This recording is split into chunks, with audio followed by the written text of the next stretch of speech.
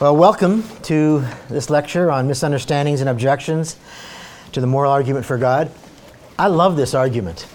I really do love this argument. I learned it initially, I think, from reading C.S. Lewis' Mere Christianity, and then more specifically from Dr. William Lane Craig. Learned it from his writings and observing his debates.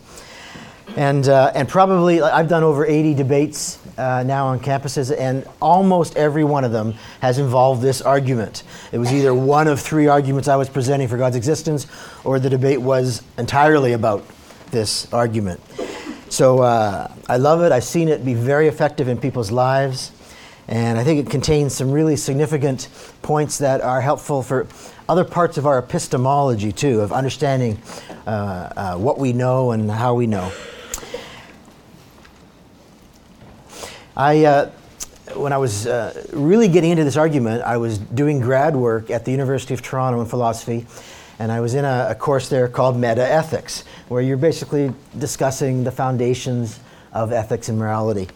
And I had a professor who was an atheist, but well, he was more than an atheist, he was a Marxist. In fact, to be more accurate, he's probably a Stalinist. I mean, he was an extreme person, but actually an extremely nice guy.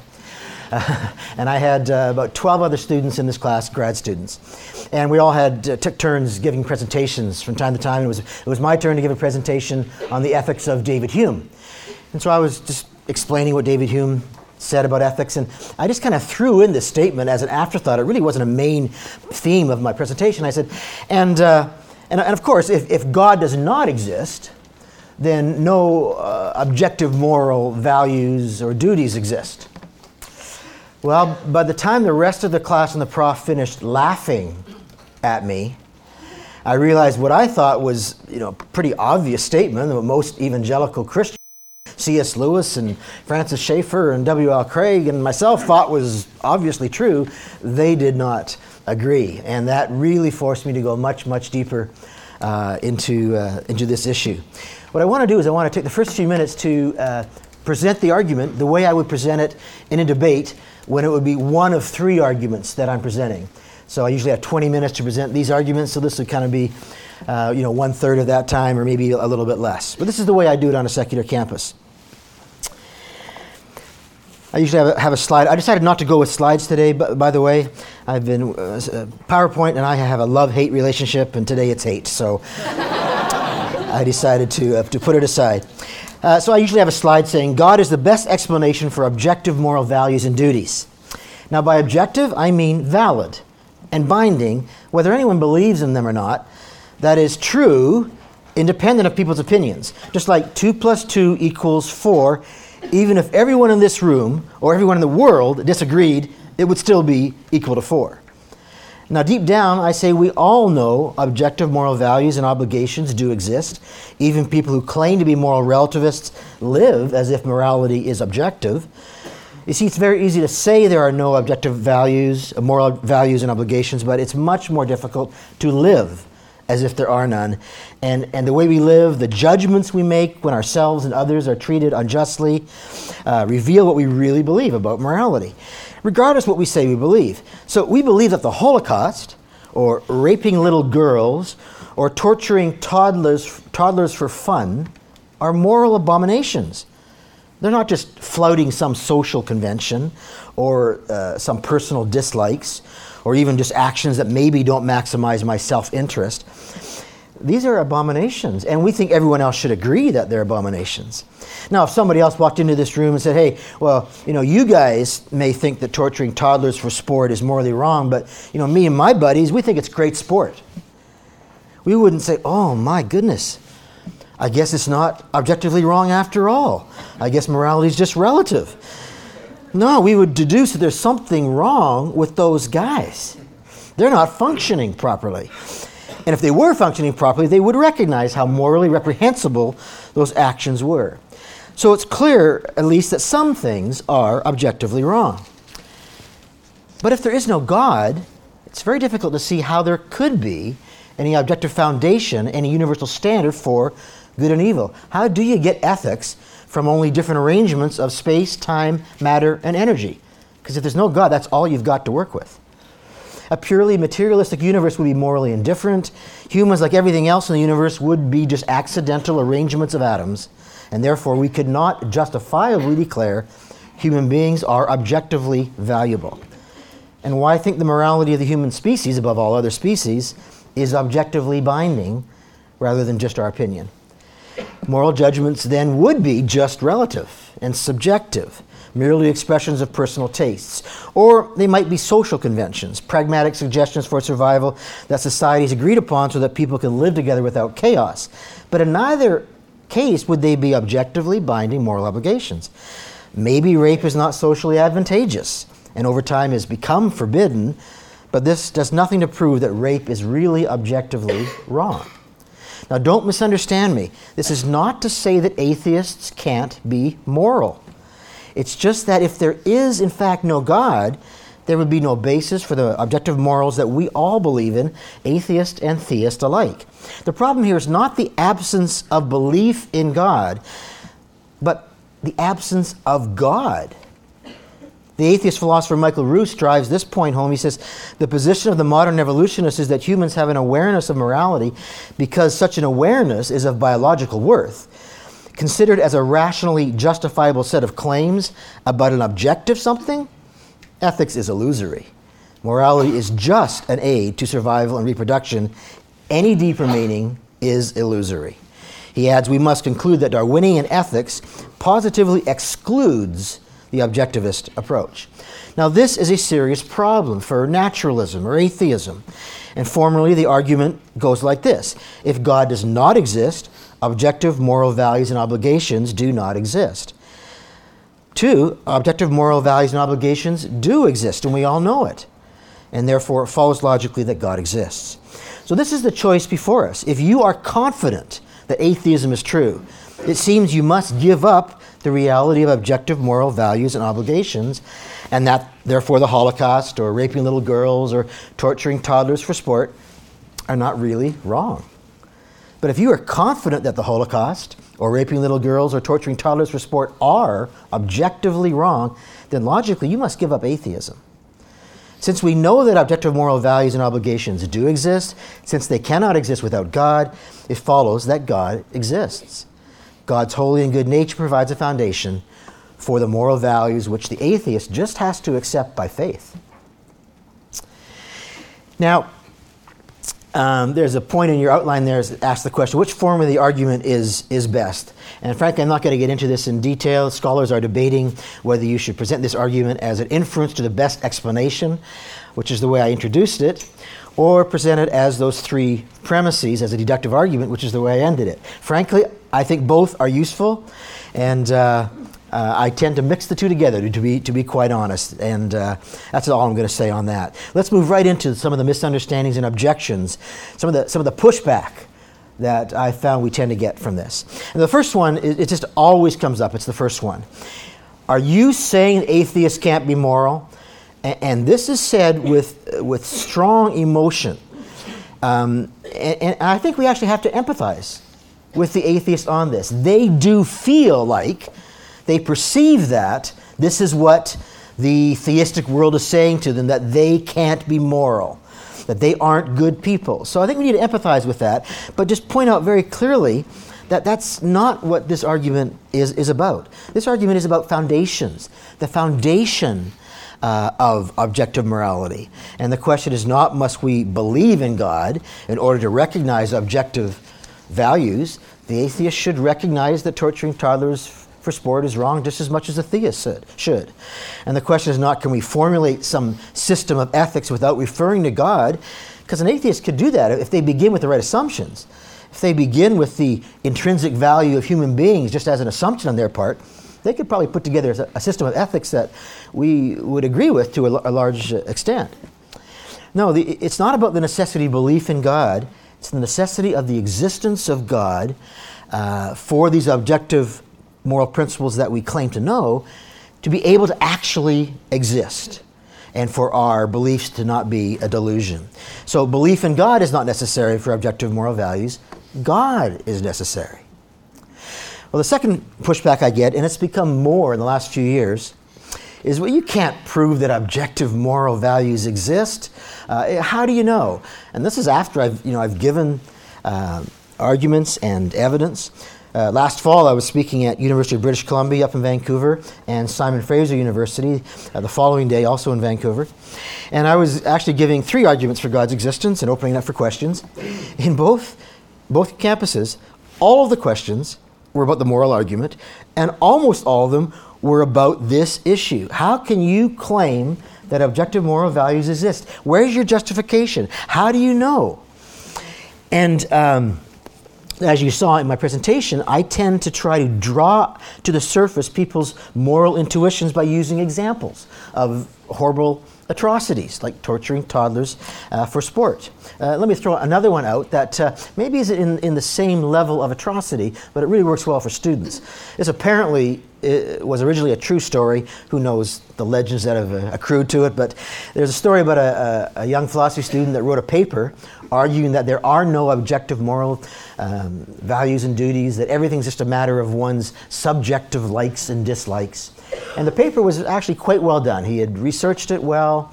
It was well documented. It was well written and logically ordered. And it really was the kind of paper that deserved an A, whether the professor agreed with it or not. It deserved an A. When the prof got the paper, though, he took one look at it, took out his red felt pen and wrote, F. I do not like blue folders. The student had put his paper in a blue folder.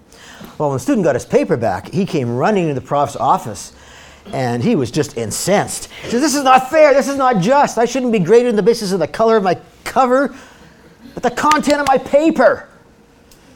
And the prof looked up. He was marking a lot of papers at that time. "Is this the paper that argued there are no objective moral values and obligations? Like fairness and justice? That it's all just a matter of one's subjective likes or dislikes?" The student was a little slow to catch on. He said, "Yeah, that's the paper. That's the one." Prof said, "Well, I do not like blue folders.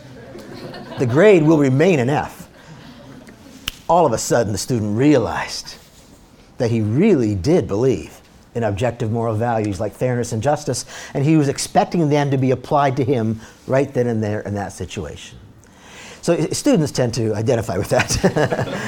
with that one, and I usually joke around with the students that I teach that I'm going to grade them on the basis of the color of their cover and see how they respond. But you see, we all know that those sort of things are wrong, and our intuitions get drawn to the surface by examples, and especially when the examples are personal. And so if I find real pushback from students, I personalize more the example. And I apologize ahead of time for such a horrible example, but I will say to a student, or if it's an older person who might be married, I'll say, "So what if it was your 4-year-old sister or your 4-year-old daughter who was abducted, raped, mutilated, and murdered? Would you say that the person who did that, have they done something wrong or not?" It's almost impossible for an honest person, it is impossible for an honest person to say, no, they haven't really done something morally wrong. Because God has written the law on their hearts. Romans 2:14 and 15 says that even the pagans had the law written on their hearts. And so when we use examples like that, it draws to the surface what God has put in there. Now, God has originally put it in there, and but it can be changed and it can be altered over time, and we can move far away from those moral principles, and it doesn't mean we follow them. But there's still remnants of them there for most people. These examples draw them to the surface. And so what I ended up doing with these students from UBC and Simon Fraser, actually I'm going to hold off and tell you what I did just a little bit later. But let me respond this way to their question. What I really want to say to people who bring this objection up is that you and I are directly aware of the truth of many moral values. And we are directly aware of it through our moral intuition. Now, by intuition, I don't mean a feeling. By intuition, I don't mean, sometimes they say woman's intuition, that sort of thing. No, it's a philosophical term. When someone has reflected carefully and considered carefully some point, some belief, and they strongly sense the truth of something or the falsity of something. That's what I mean by intuition. And so their objection was, this is just a feeling that you're basing all this on. Well, there's a difference between knowing something to be true and showing something to be true. You can know something to be true even if you're unable to show it to somebody else. Maybe you'll be able to show it at a later time, but you could know it now and not be able to show it at this moment. And so maybe their objection is true. Maybe there's a kernel of truth in the sense that maybe we can't show or prove to someone else that the objective moral obligations exist. Because in a sense, my examples don't prove it. They just bring their moral sense, their intuitions to the surface so that they know it. I haven't shown it, but I believe I've helped them know it if they are honest. So the moral, and this isn't any different really than the natural world of the physical objects. You can't prove that physical objects exist either. You can't really prove that. You could actually be, we all could actually be in a matrix, experiencing a virtual reality. That is possible. And that's what skeptics say. And they say we can't know anything because that's a possibility. Well, that doesn't follow logically.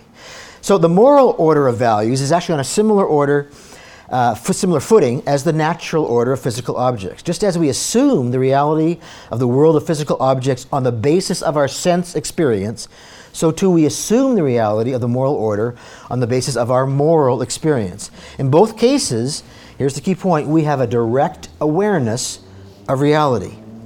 And this idea that intuition is just a feeling is confused. Think about your sense of sight. You see a tree in front of you. Well, what are you experiencing exactly? Well, you are having a direct awareness of reality. It would be easy to call this experience a feeling, but that would be to confuse it with an emotion, which it is not. It's an experience, yes, of direct awareness of the tree. Consider another category. When you read or hear an argument in the form logicians call modus ponens, something like, if P, then Q. P, therefore Q. All those of you who answered know modus ponens, even though you may not have heard that term before. It's a logical name for a logical inference. There's no proof for modus ponens. There might be a couple of you that didn't quite get that. Let me give an example. If Socrates is a man, Socrates is mortal. Socrates is a man. Therefore, Socrates is mortal. See, you either get that or you don't. You directly experience the truth of the logical inference from if P then Q, P therefore Q. It would be easy to call this experience a feeling, but that would confuse it with an emotion, which it's not.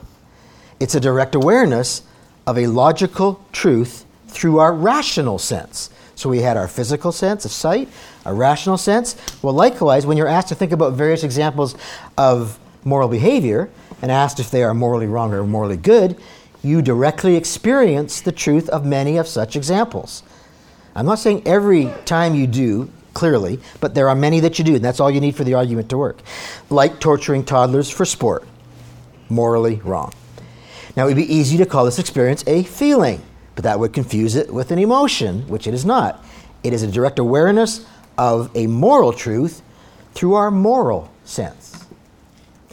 All moral reasoning actually begins with intuitions like this. You read or listen to moral arguments that people have, either at the popular level or at the philosophical level. When they're disagreeing with each other, they are going back to different moral intuitions that they think are correct. All moral reasoning begins with those intuitions. Even atheist philosophers like Louise Antony do not have strong doubts about our ability to know objective moral truth. Any argument for moral skepticism, she says, will be based upon premises which are less obvious than the existence of objective moral values themselves.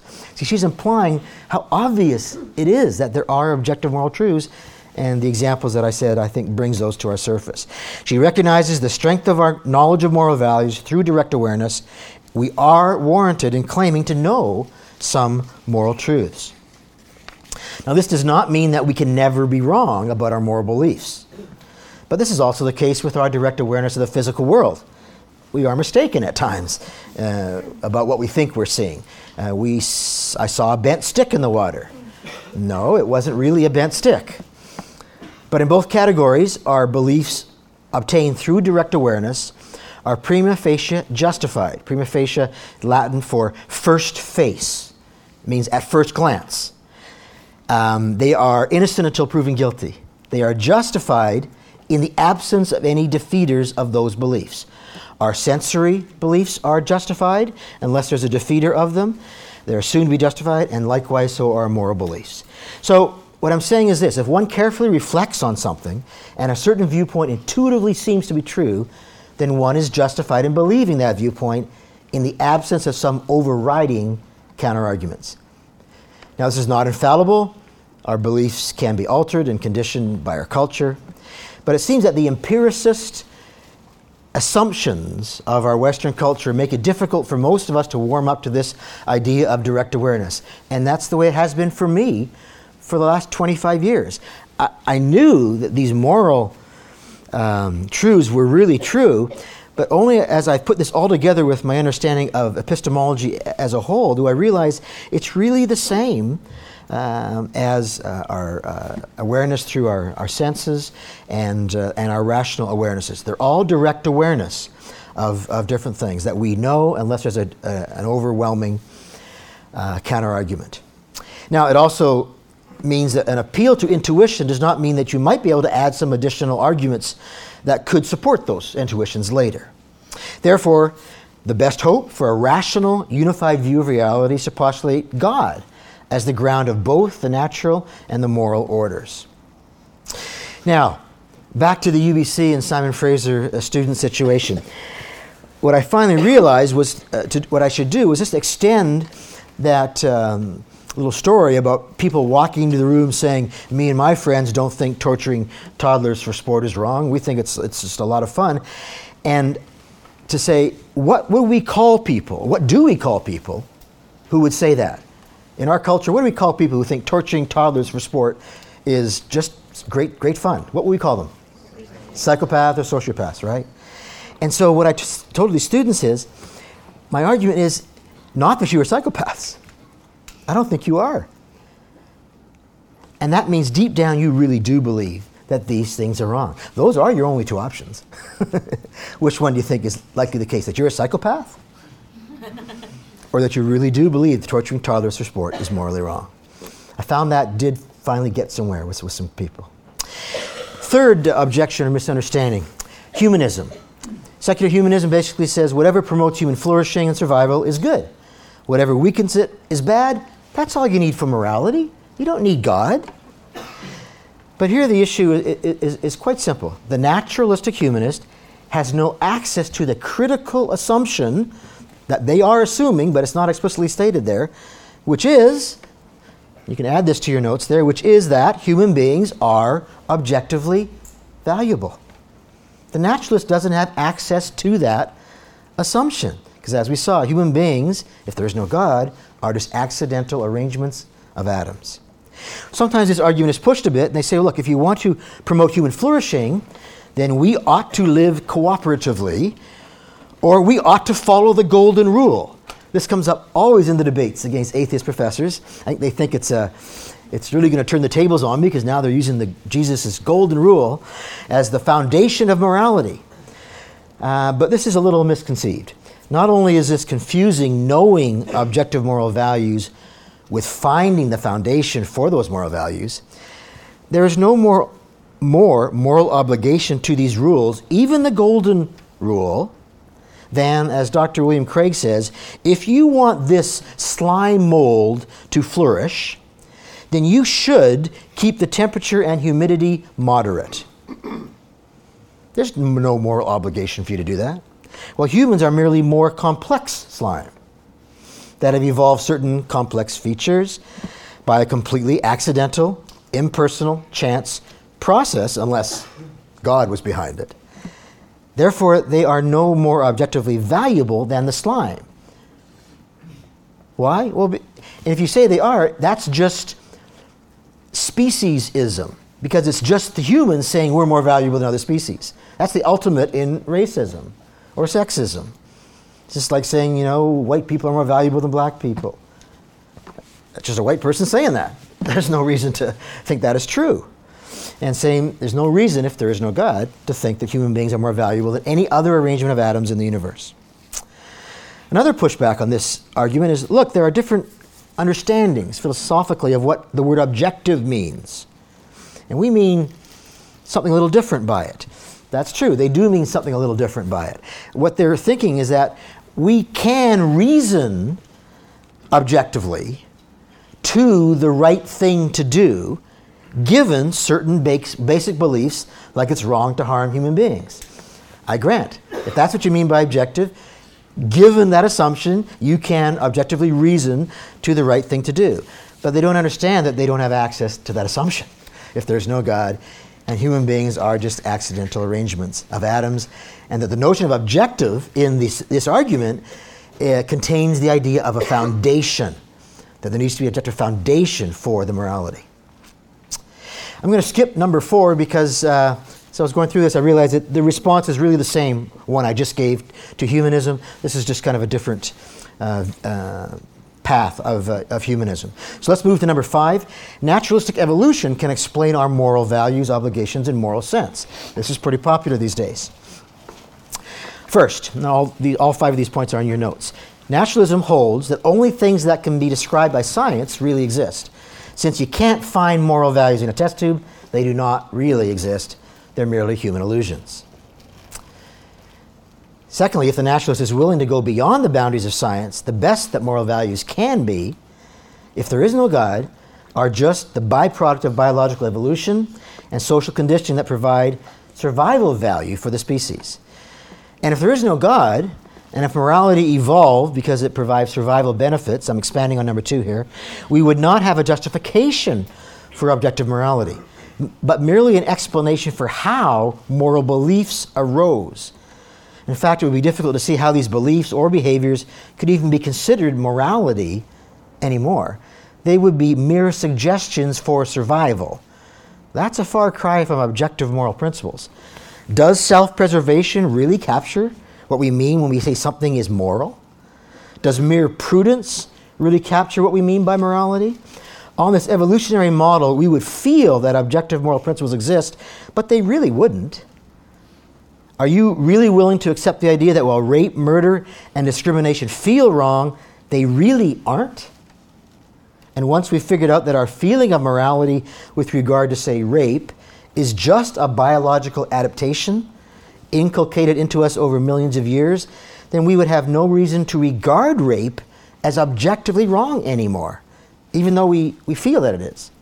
Once we've figured out that our moral sense is just a byproduct of evolution and social conditioning, why think it imposes any obligations on us anymore? Third, on the naturalist view, humans are just animals, and animals have no moral obligations. As Bill Craig has pointed out, actually, shouldn't turn the page till I finish reading it. As he's pointed out, lions don't murder zebras. Male great white sharks don't rape the female when they forcibly copulate with them. There's no moral dimension to these actions in the animal kingdom. So if God does not exist, why think that we have moral obligations to do anything? Who or what imposes these moral duties on us? Where do they come from? Certain actions like rape may not be biologically and socially advantageous, so over time have become taboo, but that does nothing to show that rape is really wrong. Fourth, and only if God does not exist, is a socio-biological account of our moral sense true, and thus our moral beliefs illusory. But that's no reason to think that the socio-biological account actually is true, and thus no reason to deny what our moral experience tells us. Craig writes, if God does not exist, then moral values are mere byproducts of biological and social evolution, but if God exists, then they're not. Even if evolution was the way God did it. For the truth of a belief is independent of how you came to hold that belief. You may have acquired your moral beliefs through a fortune cookie or by reading tea leaves, and they could still be true. In particular, if God exists, then objective moral values and duties exist, regardless of how we come to learn about them.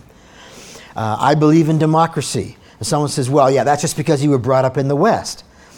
Well, that doesn't mean that democracy isn't the best system. It could still be true that it is the best system. The sociobiological account at best proves that our perception of moral values and duties has evolved.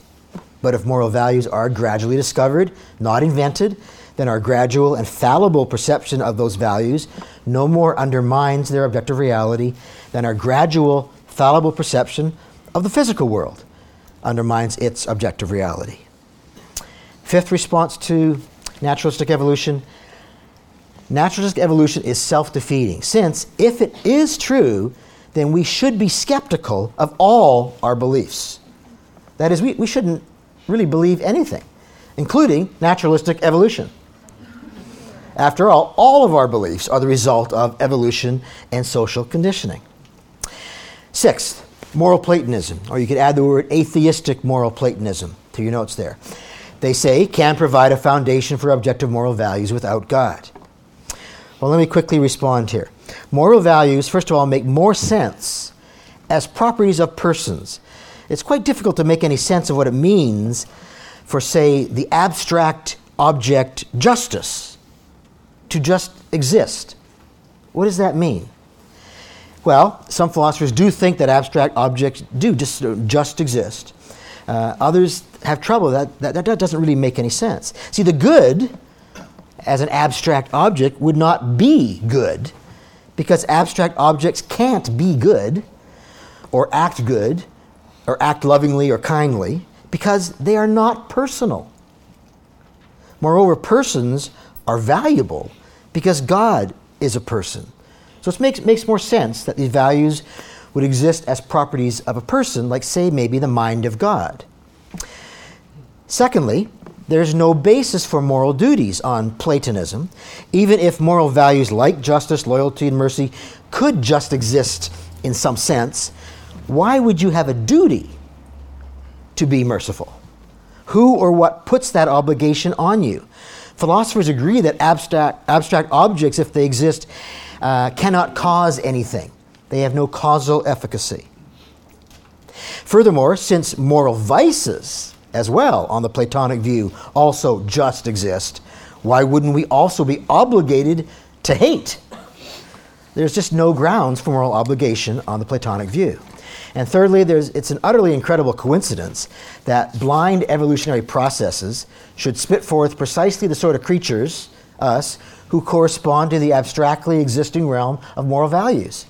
Much more plausible that the laws of nature and the moral law are both under the authority of God than to think these two independent realms just happen to mesh. They just happen to relate to each other.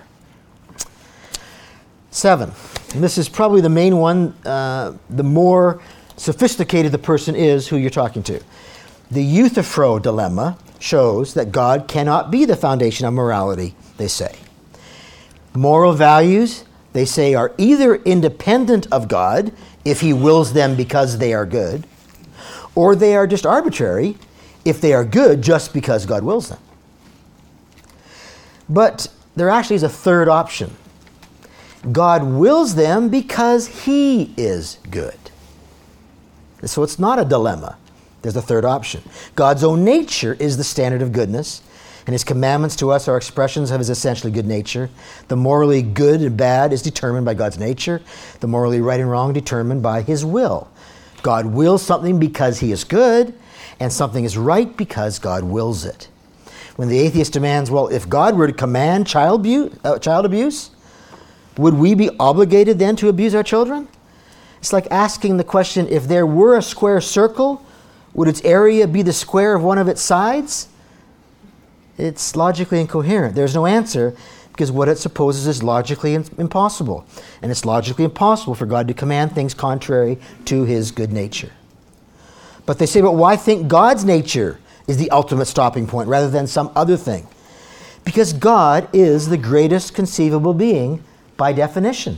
That's what we mean by the concept of God. And it's greater to be the paradigm of goodness than it is just to conform to it. So God must be the paradigm of goodness. And God is thus a being worthy of worship and adoration. There's nothing higher than God. Any finite stopping point that an atheist could offer seems arbitrary and implausible compared to God, the greatest conceivable being, by definition. So God, as the greatest conceivable being, is the only plausible ultimate stopping point. But, the atheist says, if God is good, then to claim God is good is to say nothing more than God is God, which is trivial. Well, it makes no sense to ask of one's ultimate stopping point, is it good because it creates or recognizes the good? Neither one. It just is the good, the standard, the definition of good and evil. God is good because his nature is good, the paradigm of goodness, the measuring stick by which all else is compared. His nature defines the good. And here's the key thing that you should do in this situation. Ask the atheist what his ultimate stopping point is for the good. If you ask him, is it good because it creates the good or because it recognizes the good? He would not accept either. He would say, well, it just is the good, the standard, the ultimate and legitimate stopping point. Well, that is what the theist is saying about God's nature. And that, God's nature, is more plausible than any naturalistic stopping point. Let's skip down to another point here, number 3. But isn't the whole process circular? You seem to be saying that in order to know God is good, one must know what good is. But in order to know what good is, God must exist. Well, this objection is confusing the order or category of knowing, which is epistemology, with the order or category of being, which is called ontology. In the order of knowing, the concept of goodness precedes the concept of God.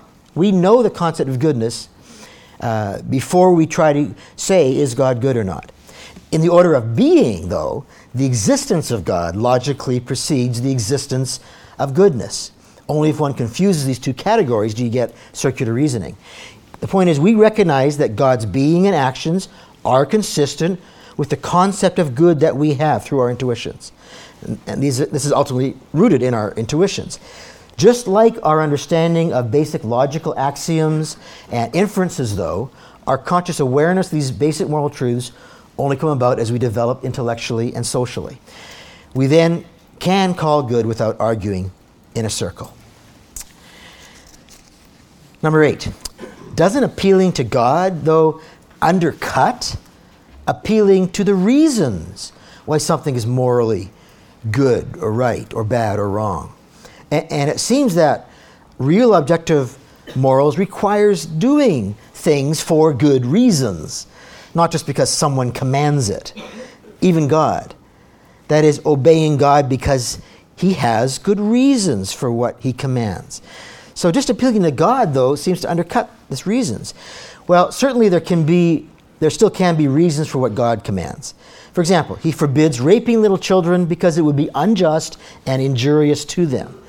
But then the deeper question is, why is it wrong to cause injury to innocent persons? What determines what is just or unjust? Eventually, such questions must find a stopping point in the character of God. Kindness is good because that's the way God is. Cruelty is evil because it's inconsistent with God's nature. Therefore, he issues commands that forbid behavior which is cruel and prescribe behavior which is kind. Now, I'm skipping number 9 because there were actually 4 different seminars that were really on this topic one way or the other. Most of you have probably taken one of them, and it really requires a full lecture for the answer. There's a short paragraph there to give you a little bit of response. But let me move to just 2 very quick short ones that I've added, number 10 and 11, that are not in your notes. Number 10, is the fact of our moral judgments itself a grounding of them? That's what my Marxist-Stalinist professor would say to me. We would both agree that we know objective morality exists. We agreed on that. And he said, well, that means that it is objective. I said, yes, it means that that there is objective moral truth there, but it doesn't provide the foundation for it. See, just because we know moral obligations exist, it does not logically follow that we actually have a justification or foundation for them. The fact of our moral judgments does not itself ground them. That everyone shares the belief only means no one's going to ask us to justify it, not that it is justified. If we genuinely know that some actions, such as infanticide, are wrong, then that knowledge must have an ultimate source, cause, foundation. Finally, number 11. The Christian view, they say, teaches that you should do the right thing only because of the reward. Right? The only reason you should obey God is so you could go to heaven. Well, it may be that many religious people do think this way. But this actually isn't the case. This isn't what Christianity teaches. The morally valuable in Christian thinking is to be desired for its own sake. And God's nature is the paradigm of moral virtue. So the Christian view, I say, may actually correctly combine the motivations of reward and desiring the good for its own sake. After all, the reward on Christianity is a personal relationship with God forever. And since God's nature is the paradigm of good, then the reward, God himself, is desired for his own sake. The Christian view makes sense of those two things together. And isn't the book of Job all about that? Isn't that what Satan came and accused Job of just loving God because of all the good things you've done you did for him? And God wanted to point out that that's not the case with my servant Job. And it clearly shows that God did not accept Satan's theology. So in conclusion, I just want to tell you a brief story about our oldest son, Sean. Sean did a degree in philosophy at Simon Fraser University in Vancouver. He's taking upper-level course in metaethics. And what was interesting about the course is that there was absolutely no discussion of God at all. It wasn't one of the options that was being considered and discussed and then dismissed after discussion. No, it was dismissed a priori.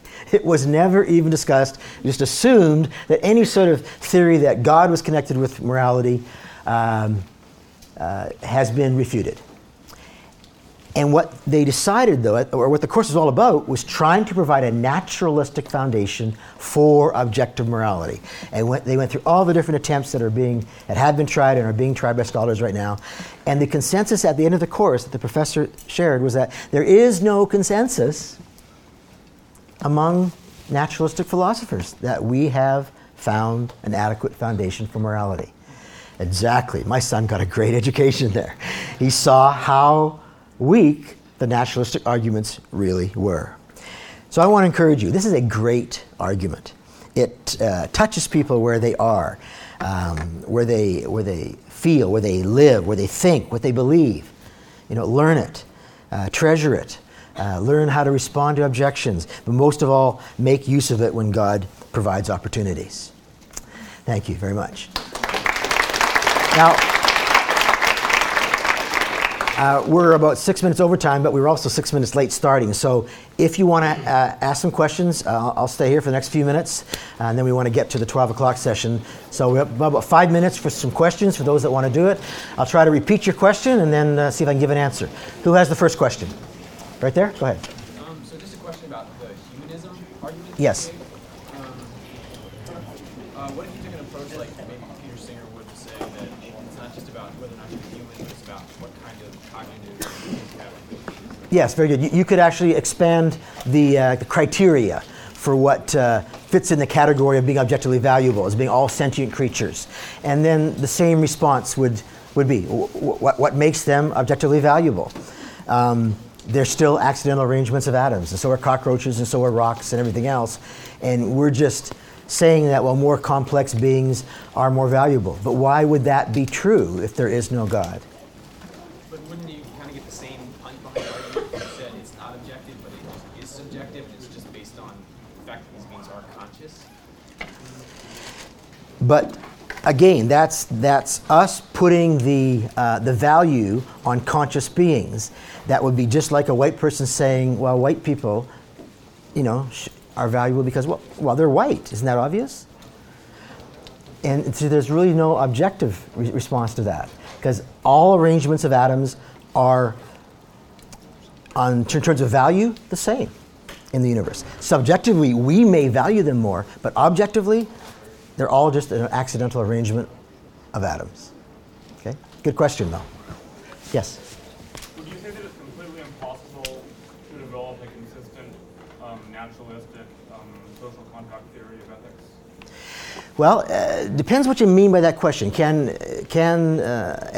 you develop an atheistic social contract view of ethics? You can if you begin with the proper assumptions, like the intrinsic value and worth of all human beings.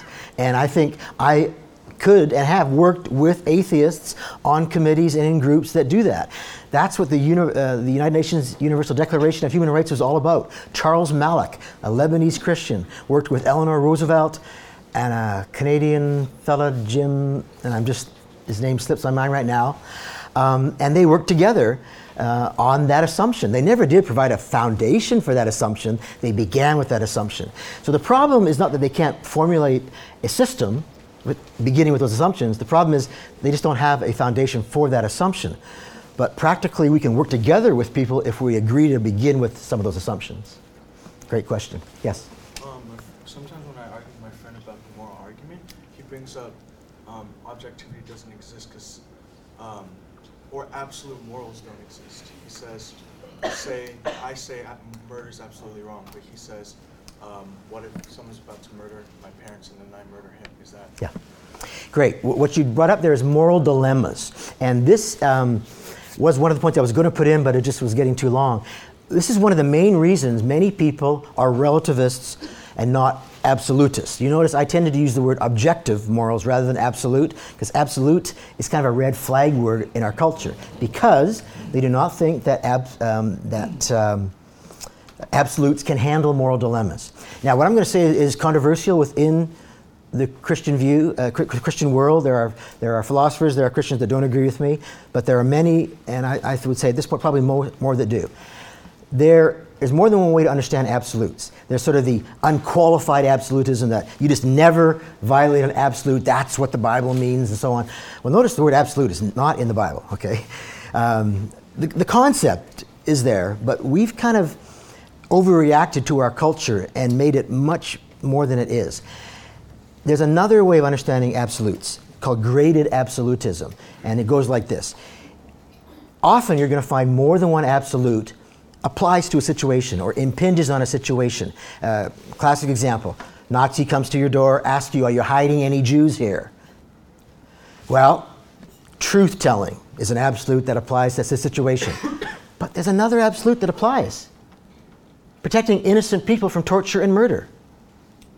Graded absolutism says what God requires of us in that situation is to choose the greater good.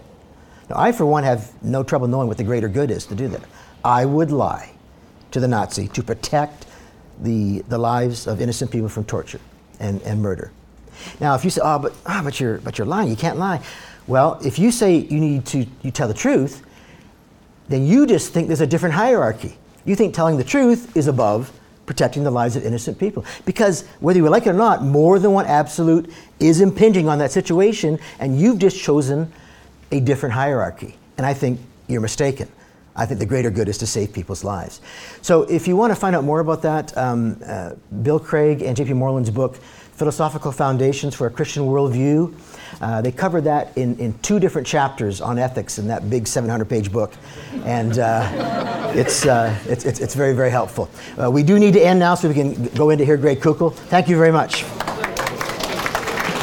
Biola University offers a variety of biblically centered degree programs, ranging from business to ministry to the arts and sciences. Visit biola.edu to find out how Biola could make a difference in your life.